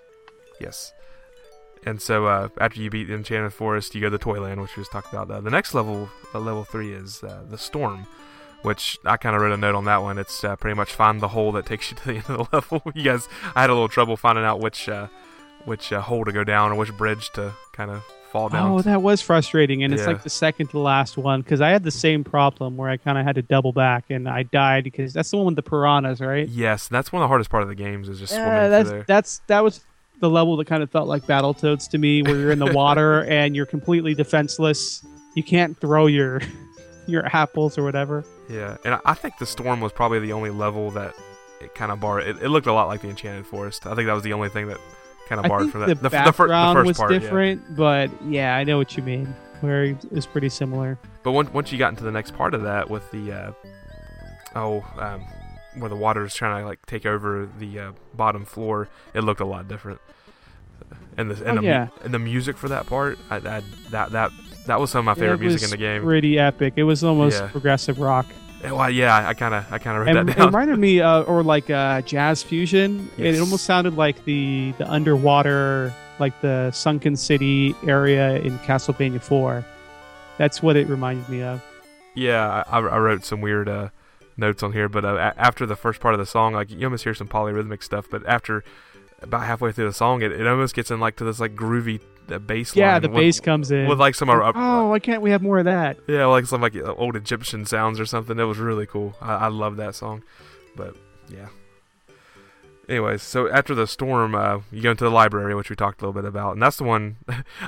When I first played the library, I thought, well, that gym was easy. You get a couple gyms in the library, because before that, each stage only had one gym. The library actually has, does it have 2 or 3? I think. So I think you're collecting 7 gems, so I think it would have probably 3. Anyways, but you actually go inside teacups, you go inside milk jugs to play further into the level. Which I think the library to me was probably the hardest level. Oh man, I agree. It was pretty tough because there were just some enemies where if you did not have projectiles, you were gonna get hit. And it was cool that you could jump into the T though, and it would kind of be like a little bonus area where you could collect more projectiles or more gems. I think. And I thought it was funny when the apple rolls down that one hill and falls into the teacup. When you jump into that teacup, you find apples, which is kind of neat. Yeah, and it's cool. I like the little areas where you kind of fall down a slope, and Mickey kind of speeds down quickly. I almost want to say that they borrowed that from Super Mario Brothers 3. You especially notice it in level 2 or stage 2 when that was the coolest part of that level, I think. Besides the upside down flipping mechanic, was where you remember, like, you get to the top of the level and suddenly it would change to all slopes, and so you would be sliding down the whole level. Yeah, there's almost like a Metroidvania aspect of that level, because you walk to the right when you first start, like, oh, here's the exit already. Yeah. I had to get a key before I can get into there, so you gotta walk all the way up to the other side of the level. And once you get the key, that's when all the slopes happen, like you were talking about. Yeah, and speaking of keys, yeah, I just hear a jingle. Oh, sorry, that's my dog. That's probably her collar. but yeah, so it was interesting in this game. It was all about like false endings, and because it plays into the whole illusion thing. And so you'd get to the top of the level and you're like, oh, here's the end of the level. Nope. I go, no, this is a bonus area, or no, this is going to take you to another little spot. But it wasn't necessarily aggravating because you usually found where you were supposed to go pretty quick. Was this the first game to use a upside down transition like that? No, I think Metal Storm came out before this game did. I think it was like 89. And then there was another game that used that. It's come up in more games now, like Wendy Every Which Way on the Game Boy Color, which we covered on Retro Obscura. Like the whole game is about using that. Yeah, it's about using that upside down mechanic. And then Metal Storm was a great game. I put that game on my list of games I need to check out, and I still haven't played that. After you all talked about that, I'm like, I really need to try that game. It's a budget game, and it's just really fun. The upside down thing in Mickey kind of gets frustrating. Just because it's like, I can't get to those power-ups, so let me do the upside-down thing, and it's like, That was the only time in the whole game where I died, and I kind of laughed about it, because I kept... When I would do the butt stomp, I'd always hit down, so when I jumped, I hit down, I'm like, oh, you gotta hit up instead of down. Oh, yeah. Yep. So I kind of laughed at myself. myself. The double jump would have helped there. Exactly. Yeah. Secret of the pros. Yeah. I think if this game would have had an actual double jump, that would have been awesome. Oh, yeah, that would have been cool. Yeah. I love the sound it makes when you go upside down, though. That sound is so Sega. Yeah. And also in the same area, like when you jump on the clown and that unicycle starts going back and forth, that was Sega. That was Sega too. Yeah, definitely. You know what I'm surprised at is the fact that, the Sega Genesis had this this chip where you could play sound samples on it. And you didn't have any voices. There was no voice acting in the game, which surprised me. But it's 1990, so I'll give them the benefit of the doubt. Maybe they had to pay more money to get an actual voice actor. Yeah, and I couldn't have been more happy with the sound effects and the music. I thought, and to talk more about the music too, the boss music. It's so good. It's like it adds panic. Very catchy. It's catchy, and it adds a sense of panic too, which I thought was cool. My roommate walked by and he's like, oh man, that's a catchy piece of music. Yeah. That's awesome. And it's weird. It's pretty repetitive, but it doesn't feel repetitive. Yeah. I don't know how they did that. There's a couple like it's battling. An illusion. It's well, something I noticed about a few of the compositions in this game. There's a lot of like battling melodies. Like there's two different melodies going at the same time, but they merge real well together. Counterpoint. So, exactly, and I really that's not something that's easy to make sound that well. And I thought they did a brilliant job with that. I haven't really enjoyed a soundtrack for a while, as much as I have this one. Man, not enough cats in this game. Though you know what? I think isn't he a cat? So there were cat bats. Cat bats. There you go. That's weird to think about. Pizza cat. I never got that. I've heard that before. He is. I'll tell you one character we do know. It's Donald Duck. He's a duck. And what do you get if you cross Donald with a whale? You get Moby Duck. Anyways, we need a rim shot every time you tell one of those terrible jokes. Oh, it's gonna be my new thing. But all right. So we talked about we hit all the stages. Oh, I didn't mention the last stage, which is called the castle. Which there's a lot of armored enemies, which kind of remind me of like Zelda 2. I was expecting them to like go high and low with the shield, but that didn't happen. I also thought of like Castlevania when you'd encountered like armor knights and stuff. Yeah. So and that, honestly, the only part of that stage I found difficult was again the water, and there was the later half of that stage. You'd be in the water and there'd be like 3 levels. Like, oh, do I go down this one? Do I go this one? This one? And every now and then you'd pick one where one of those dead piranha fish are coming at you, and there's nothing you can do other than go backwards. I struggled with on that level, especially those dropping blocks. I just didn't understand the timing, so I just ended up running through there and getting hit anyway. I think I got lucky on those. I think all that time you spent playing Contra and getting to the last level where you had to wait for the those spikes to come down. You're right, because I picked up on that pattern right away, because one of them you would walk past one and it would drop, and then the next one didn't drop, so you would just kind of hang back there. I was thinking of Contra the whole time I was doing that. That's funny. There you go. Yep. So if this was like Contra, you could just pelt all the enemies with fruit all day long. Need a spreader fruit gun. That would have been amazing. But after you beat the castle, you go on to fight the witch. And it was a lot like Dracula. Yeah. And that boss battle, it took me, I think I died 3 or 4 times before I finally got it. But it wasn't as hard as I thought it was going to be. And it's a lot not of people, as cheap as I thought it would be either. And like you said, you thought this was a real hard game. I read a lot of articles where this was a hard game. I don't know, maybe I just got this game better than most, but I kind of found it. I sat through it twice and beat it both times, so I don't know. Did you die though? I only took. I still had a continue left when I finished the game last night. So I've never beaten it. See, I game overed on the 4th level, so I ended up having to pull a Nick, and I used a save state. Pull a Nick. Is the 4th level the temple looking thing? No, not the 4th level. The 5th level. I'm sorry, the one where everything is bigger, where it's kind of like all the items are giant because you have to fight the giant boss. Okay. I've not gotten to that one. I only got to the temple one with the waterfalls. Yeah, I got past that one okay. It was just once I got to the part where it's like the bookcase and the book's falling and the letter A and that stuff. And is that the one with the teacups and the milk, or is that a different area? Yeah, that's the teacups and milk. And I that is the boss with the... we were talking about earlier, that kind of smiles and you have to jump on him right when he smiles. There's like a clown boss. There's a dragon boss. I kind of get them all mixed together. That's true. I think that stage might have had... Now I'm confused myself. Because the dragon boss was the last boss on that stage, right? Yeah, I think so. Where you're outside. Yeah. And he takes a little bit to get used to, but it's all in the timing. And what's interesting is the game always gives you 2 ways to defeat enemies, which is either you jump on them or you pelt them with whatever item you got. I kind of wish the butt stomp was automatic, where it was kind of like Sonic, where could you imagine playing Sonic where you had to press down or press a button every time you wanted to kill an enemy? Yeah, that'd be rough.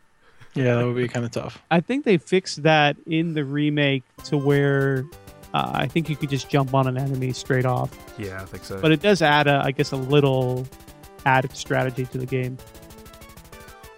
And I think it was stage 3 with the waterfall. That boss, did it not look like a little gremlin? Yeah! Is it the one that kind of... he was an easy boss, though. He wasn't too bad. Is he the one that kind of disappears? Yeah, and it kind of knocks... He hops around, and if you just stay in the corner of the level and just wait for him to stop, you can pelt him or you can jump on him. Yeah. He kind of takes down pieces of that tower each time. So, okay, but he does this weird, like, thing where he flashes back and forth real quick. Yeah, gotcha. You just gotta get to him quick enough. And once you get all the gems, you get to the top part of the castle, and it builds you're reunited with all your pony friends. Yeah, exactly. I thought that when I saw that. I'm like, wow, it's like Crystal's Ponytail, but this has the same ending. We're gonna go have a party with a bunch of ponies. Yeah. Unfortunately, it's not a party; it's a boss fight. No, but the gems do. The gems build a rainbow bridge to the next part of the. I know. It's like Mickey's just like, oh, I've got all these gems. I'm just gonna throw them on the ground. And like that's it. Like he's just like he just throws them on the ground, and suddenly the magic bridge appears. Like, how did he know that was gonna happen? I would have been like, seriously, if I would have collected all these gems, I think I would have just taken it to the pawn shop and made some money. I don't think I would have had the same thought Mickey did. It was like, I'm gonna throw these gems on the ground, and they're gonna create a magic bridge, and it's gonna be great. I guess that's just not my thought process, but thankfully that happened in a cutscene. Yeah. So that kind of covers it for a high level view of the stages. I felt like the health replenishment was pretty fair as well. Like that's something I wrote down. Of course, when you get to the next parts of the stage, it will replenish low your life, and you only actually start with 3 bars of the health out of the 5. So it's there kind of like aren't a whole lot of games that do that. Well, I was saying because Philios did the same thing, which we talked about last episode. They had what was it, Aaron? Was it 4 or 5 that were available, and you only get 3? Yeah. It's kind of like pretty much the same deal. thing. And I think in Super Mario Brothers 2 was the same deal, where like you could get more. More hearts or something to add to what you had. Yeah, it's kind of interesting, but I did feel like in the first stage you can get the extra life pretty easily. I felt like I finished that stage most of the time without getting hit, but yeah. You're just so awesome. I know. Finally, gosh. I have to play on practice mode. I don't mean to brag. Anyways, because that's why he does the videos. He's like, "Hey, everybody, come take a look and see how good I look." See how awesome I am at this game. Funny Those story. Poser hosers. Funny story about that video. I actually videoed myself like doing an unboxing of the cartridge and stuff. And after I listened to it, my voice, you couldn't even hear me. I was like, oh, I just ruined that. I had a whole new idea set up for that, so maybe next time. Because I don't have a good camera. I was using my iPhone and it didn't pick up my voice very well. So there you go. So I was trying to show off my mug. Didn't work out. Everyone come see how good I look. I was gonna say, that's one mug you don't want to chug. Anyways, you guys have anything else to say about the stages? Anything you wanted to... all my notes are done, so you guys take it over if you have anything to say about the stages. No, just that for some reason, the fight against Miserable really reminded me of like the Dracula fight in, I think it was like Castlevania 2 on Game Boy. I don't know why. It was like with the whole rotating flames around the enemy and just the fact that she had a cape. But the difference is, guys, on this boss battle, you can actually jump on the projectiles that she's shooting out, which is really cool. I didn't realize that at first until... But I think the problem is, did you get hurt if you got launched to the top of the level? I don't know. Kind of felt that way. Yeah, and you could time it, really, if you would wait till she... if she almost threw it at... Kind of wait till she's about to throw those, and then you jumped, and then you would hit one. Make sure you don't do a double jump and come back down on her. Hit get her pretty easily that way. That's how I did it, anyways. But yeah, and I think she had disguised herself as a witch or something, or like a small character, and then like you see her final form, and she's like 10 feet tall. Like, what the heck? But then again, I think Mickey and Minnie are only like 3 inches tall, so it kind of makes sense. Yeah, they are mice. So. Hey, take that back. We talked about graphics. Oh, I did. I talked about graphics. I mean, you guys agreed that those are pretty good graphics for 1990. Animations are Oh, good. absolutely. Yeah. Yeah. Yes, sir. Yes, sir. Boy, I tell you what. I'll Tell you what. I'll tell you what. All right. The only thing left I got is sound, and I've kind of covered most of what I thought about the music and the sound. Josh, did you like the music? You seem like you did. Love the music. Yeah. I think my favorite one is probably the second stage, like you guys were saying, with the leaves and the dew, and yeah, it was amazing. And I don't know why, I like the sound effect that you get when you bounce on guys. I don't know how to describe it. It's kind of like a pop and it's great. You got to play the game. You gotta play the game to hear it, and some of the just classic. You could definitely tell it was done by the Genesis, but to be honest, like Aaron was saying, a lot of the music is sort of more what you would expect to hear on a Super Nintendo, and I think they did very well with the Genesis sound chip. There aren't a whole lot of other soundtracks that I can think of that sound like this. Maybe Beyond Oasis as far as the orchestral stuff goes, but yeah, not too many other games. Yeah, but you gotta remember who did Beyond Oasis, right? Yuzo Koshiro, the man, the myth, the legend. Yeah, probably one of the most memorable soundtracks for Sega, as far as I'm concerned. Definitely, I'd agree. And this was kind of their flagship title before Sonic came out, I would say. Yeah. I mean, this was better than Alex Kidd, which we haven't covered on the show yet. No, but, and I would definitely. I know we did Altered Beast, but I would definitely say this is a much better game than Altered Beast. Yeah, I mean, had they done another platformer up to this point? Maybe a few other ones, but yeah, I don't know. Not too many. Maybe Elemental Master or something like that. Yeah. Do you guys have anything else to say about the game before we do these achievements? Let me see. My name's Mickey Mouse, and you're listening to Genesis Gems. That's probably going to be the intro. I like it. I like that one. Yeah. That was pretty good. Yeah. And speaking of moving on, what kind of vehicles do Disney characters drive? Minivans. Oh. All right, let's do some retrofitted achievements, yo. The Genesis Gems Retrofitted Achievements. I have 4. What do y'all got? I have 3. I only have 3 one. is the magic number. Josh has 37. No, I've only got one. I wasn't thinking about them. I think I was too nostalgic in playing the game. Got really into it and totally forgot about the retrofitted achievements. All right, who wants to go first? I can go first. Are you ready? Go for it. I only have 3. I'm So ready. my first achievement is, what the duck? And that is get a game over after losing all of your continues.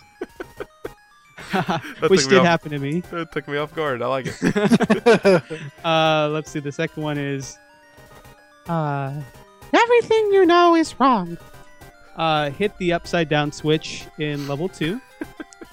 And my third and final one is my good friend Roy G. Biv. and that's collect all the gems, because the way they're arranged is I think you actually collect them in that order, don't you? I can't remember, but I think there were 7 gems to collect, and they were all the different colors of the rainbow. The different Roy G. Biv. Yeah. Roy G. Biv. He's a good friend of mine. I love it. Those are good. How about you, Josh? The only one I had was You're Wrong, Quiz Kid. And that's if you die and you have to use a continue. And that's because I noticed at the bottom, I don't know why, the way that I... Whoa, dog's going crazy. The way that I read the text at the bottom of the screen, it says, in order to beat the game, you have to be smart, brave, and smart. And I was like, That was what so do you mean mean. by that? I was like, you have to be brave and smart. I was like, the wow, most passive ouch. aggressive Yeah, exactly. comment. That's exactly how I took it. I was like, wow, thanks. That's funny. It's like, I'm offended. I think even your dog's offended right now. I think she is, yeah. Hey, pipe down in there, Pluto. Anyways, all right. So I got 4. My first one is, "Hey Mickey, you're so fine, you blow my mind. Hey Mickey, hey Mickey," and that's finishing a level, no damage. Nice. Second one is, "How about them apples?" And that's only using apples to defeat the first boss. My third one, I was just frustrated with you, Aaron. This is called F&A, and this is getting killed by one of the jumping A's in level 4. Freaking Aaron. Freaking Aaron. My last one is, "We're all ears," and that's reuniting with Minnie at the end of the game. So. Didn't you love at the end where I love the little animation where she kisses him? Spoiler. And he kind of spins around a little bit and falls over. It's great. It's a cool Nice. little animation going on. Yeah, I like it. Well, since we finished that, we're going to move on to the next part. Speaking of moving on to a different part, a different day, when does Mickey put up his new calendar? On New Year's Eve. All right. Is this game a gym? Is this game of Genesis Jim? Is it good or is it garbage?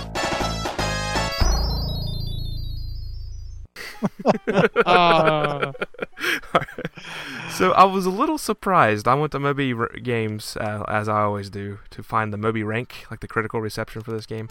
This got an 87 out of 100, which kind of shocked me. I thought it would be more in the 90s range. Depends would on agree. where you read, because I wonder if some of that's modern stuff. Because if you go to Wikipedia, Some of it is, yeah. Yeah, like the 2 reviews that were up there give it a 93 and a 95%. Oh, really? Well, that's good. Yeah. Yeah. And some of these, when they compile these, some of them aren't. I don't want to say they're not reputable, but there's some I've never heard of. So, but Of ill repute, right? yeah, yeah. Well, if Nick Stevens has not heard of it, it must be garbage. It's definitely not a joke. It's just Not a saying. joke. Now, GamePro did give him an 80, which is kind of shocking. But Power Yeah. Play, GamePro gave it 5 shocked faces and a thumbs up. if Adam Sessler was doing it, he'd be like a 4 out of 5. Anyways, the one notable review, I always loved EGM. I think most people did, but the headline for this is said, "This game is spectacular in terms of its graphics, animation, and execution. There are so many frames to Mickey's movements that it actually looks like a cartoon. The visual appeal of the game is high, with great use of color. A little on the easy side, but incredible nonetheless." So we kind of. I mean, with the I wouldn't color. agree with the easy side, but you probably would because Well, I would. I guys. would say moderate to hard. Yeah. It was a walk in the park. But In the forest, Dick. yeah, walk in the forest. Walk in the clouds. I like it. So as we always do, we pose the question to our excellent listeners. I actually kind of took the poll off because I noticed when I put the poll on there without a picture, it kind of got less hits. So I took a very entertaining picture of myself with the game and some Mickey ears on my head. So it's up to you all, if you believe me or not. But those were from a birthday party my son had of Mickey Mouse. You may believe that, or you may think I'm just a closet Mickey fan. I had them for fun. I've got a Mickey and a Minnie Mouse bowl that my kids use, and matching Mickey and Minnie spoons. Okay, so you're in the same Nice. you're in the same bowl. Same as I am. boat. Yeah, like I could post a picture right now, like of me eating some Cheerios out of a Mickey bowl. Yeah. I have a picture of Mickey as a Jedi. It's pretty sweet. Oh, cool. When we I went think down. I've seen that. That's awesome. Yeah, we went to Disney last summer for Star Wars weekends, and they had a bunch of artists doing Mickey Star Wars stuff. So we have Mickey man. with he looks like Obi-Wan with a blue lightsaber, and then we have Donald Duck as Darth Maul. It's awesome. Yeah, it's pretty sweet. That is cool. Too bad he dies in that movie. Yeah, they cut his bill in half. All right. So our first feedback is from a very dedicated listener, Brian Bowen. He says 100% Jim. From the little details in Mickey's animation to the charming music to the fantastic graphics and varied locations to the simple but fun gameplay, this remains my favorite Disney game on any platform and one of my favorite Genesis games. Wow, there's a lot of good Disney games. That's saying a lot there. That's cool. Nick Mellon says, this was my first experience with the Mega Drive. My neighbor got one for Christmas, and her family being Luddites, no one could connect it for her. It must have been about 1990 or 91. I was 6 or 7. Anyways, when we went to give the family gifts, they asked if I could hook it up. I hooked it up, and we played it from about 11 a.m. until 1 p.m. while the families did Christmas stuff. If only for nostalgia alone, this is a gem. Mark Super says, for me, it is a game that rides the border between good and gem. I think that I'll call it a gem because the game has really held up well over time. Nothing about it feels old or outdated. Michael Kelso, he didn't really talk about the game. He just says, I don't think I can stop laughing to comment on this one. He's referring to my Mickey ears. So, Benjamin Murphy says, if the Sonic games didn't exist, Castle Illusion would have been the best platformer on the Genesis in my opinion. It's a gem, even though I was never able to beat it. This game has that rare ability to draw you into the atmosphere it creates with the beautiful music, sound, and graphics. Gabe Van... I'm going to say his last name wrong. Van Gilder? Is that right? Gabe Van Gilder? Van Gelder. Gilder, yeah. Anyways, he just says gem. Richard Cabarello says garbage. Just kidding. Of course it's a gem. I love what he says here. He goes, of course it's a gem, you Genesis playing, Mickey hat wearing, peak ponying, loving son of a gun. And then he responds back, oh, and Genesis gems rocks. So thanks, Richard. Nick DeMarco says, the game is good, but there's nothing good about you and Mickey ears. Think of the children. That was good. And the last one comes in from Freddie Velasquez. Jim, the game I used to get my 5-year-old son to play the Genesis. Pretty much agreed upon, except for Nick DeMarco, that it was completely a gem. And then Michael Kelso had his worthless comment. So, Par so yeah, for the course. Par. But anyways, I agree. It's a gem. I think the only gripe I had was that there was no dash button, and that's very minimal. The pacing was a little slow as he walked, but I think, again, like we mentioned, it was fair in that sense. But love the animations, love the music, love the varied stages, all the different things you do in each stage. The boss battles I thought were great. They all had their own little patterns you could figure out. And like I said, this is definitely a staple in my collection. Can't wait to play it again one day. So it's definitely a gem in my book. And I just wanted to mention that I think Sega Japan, they must have known they were going to have a hit, and they were pretty smug because in Japan the name of this game is I Love Mickey Mouse. That's what it's called. So with that being said, I think it's definitely a gem. This is one of those undeniable gems on the system, and it kind of paved the way for other platformers that would come out later. Just as far as raising the bar on what you could do on the system. So it's definitely a gem for all the mentions, all the reasons Nick mentioned. So yeah, what he said. Ditto. he No, just dropped the mic. Come on, Josh. Definitely drop the mic. Definitely a gem as far as I'm concerned. One of my favorite games on the system. One of the ones I'd say if I could only own 5 games for the Genesis, this would be one of my top 5. Probably closer to the higher end of the range. And I think it's really cool. Again, the music, the graphics, the gameplay, the control, everything is great on this game.